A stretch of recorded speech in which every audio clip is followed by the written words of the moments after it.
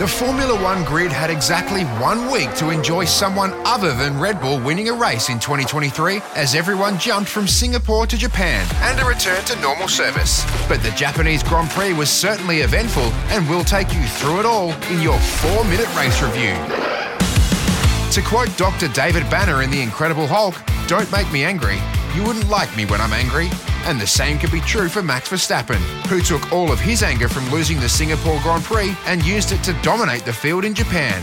The Dutchman was fastest in every practice session, fastest in qualifying, and easily won the race, giving Red Bull its 6th Constructors' Championship and 2nd in a row. Max, it's Christian. Thank you very much. You were totally awesome and dominant this weekend. Verstappen's been so dominant this season, if he were his own constructor, he'd still be leading the Constructors' Championship, which is a good thing, because teammate Sergio Perez, perhaps also channeling the Incredible Hulk, spent the race crashing into anything that moved and punting himself out of the race. Hulk smashing Kevin Magnussen doesn't work as well when your car is also made of carbon fibre. At least Red Bull rarely ever have to worry about their drivers crashing into each other, but McLaren, Mercedes, Alpine and AlphaTauri all had their own intra-team battles to worry about. Lando Norris was much quicker than McLaren teammate Oscar Piastri, but miscommunication from the team meant Piastri didn't let Norris through into turn 1, something Norris was a little bit miffed by.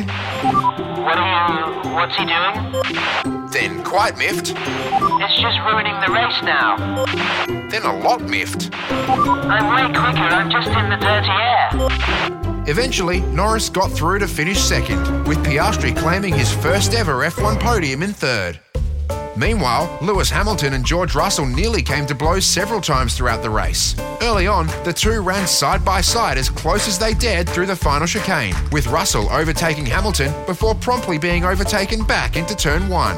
Later in the race, Russell had worn tyres and Hamilton on his tail, with Carlos Sainz's Ferrari gaining on both of them. Despite Russell asking for Hamilton to protect him with DRS, Hamilton passed Russell and left him a sitting duck to Sainz. A strategic error we're surprised didn't come from Ferrari. That meant the Italian team took 4th and 6th, with Mercedes in 5th and 7th, and just 20 points between them in the constructors' standings. The battle to be the first loser is well and truly on. Fernando Alonso never has to worry about his teammate Lance Stroll, even when he is racing, let alone when the Canadian is forced to retire with rear wing damage. Alonso finished 8th, while the Alpines of Esteban Ocon and Pierre Gasly rounded out the points, in a rare race where they didn't crash into each other. But while they didn't come to blows during the race, there may have been some fiery French phrases thrown around in the debrief, after Gasly was asked to move aside to allow Ocon through on the final lap. These two already get on about as well as Thor and Loki, so imagine if you were asked to let your adopted brother beat you.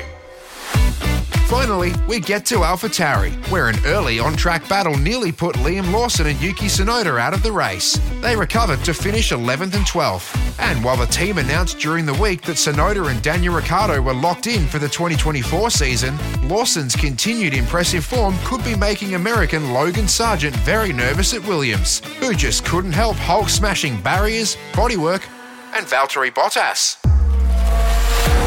Next up, the championship heads to Qatar, where Max Verstappen could wrap up his 3rd World Championship, 6 races before the end of the season. And while that's not the dramatic finish the Marvel Cinematic Universe or indeed Formula One would like to write, we'll be watching all the way past the credits to put a team together and bring you your next 4-minute race review.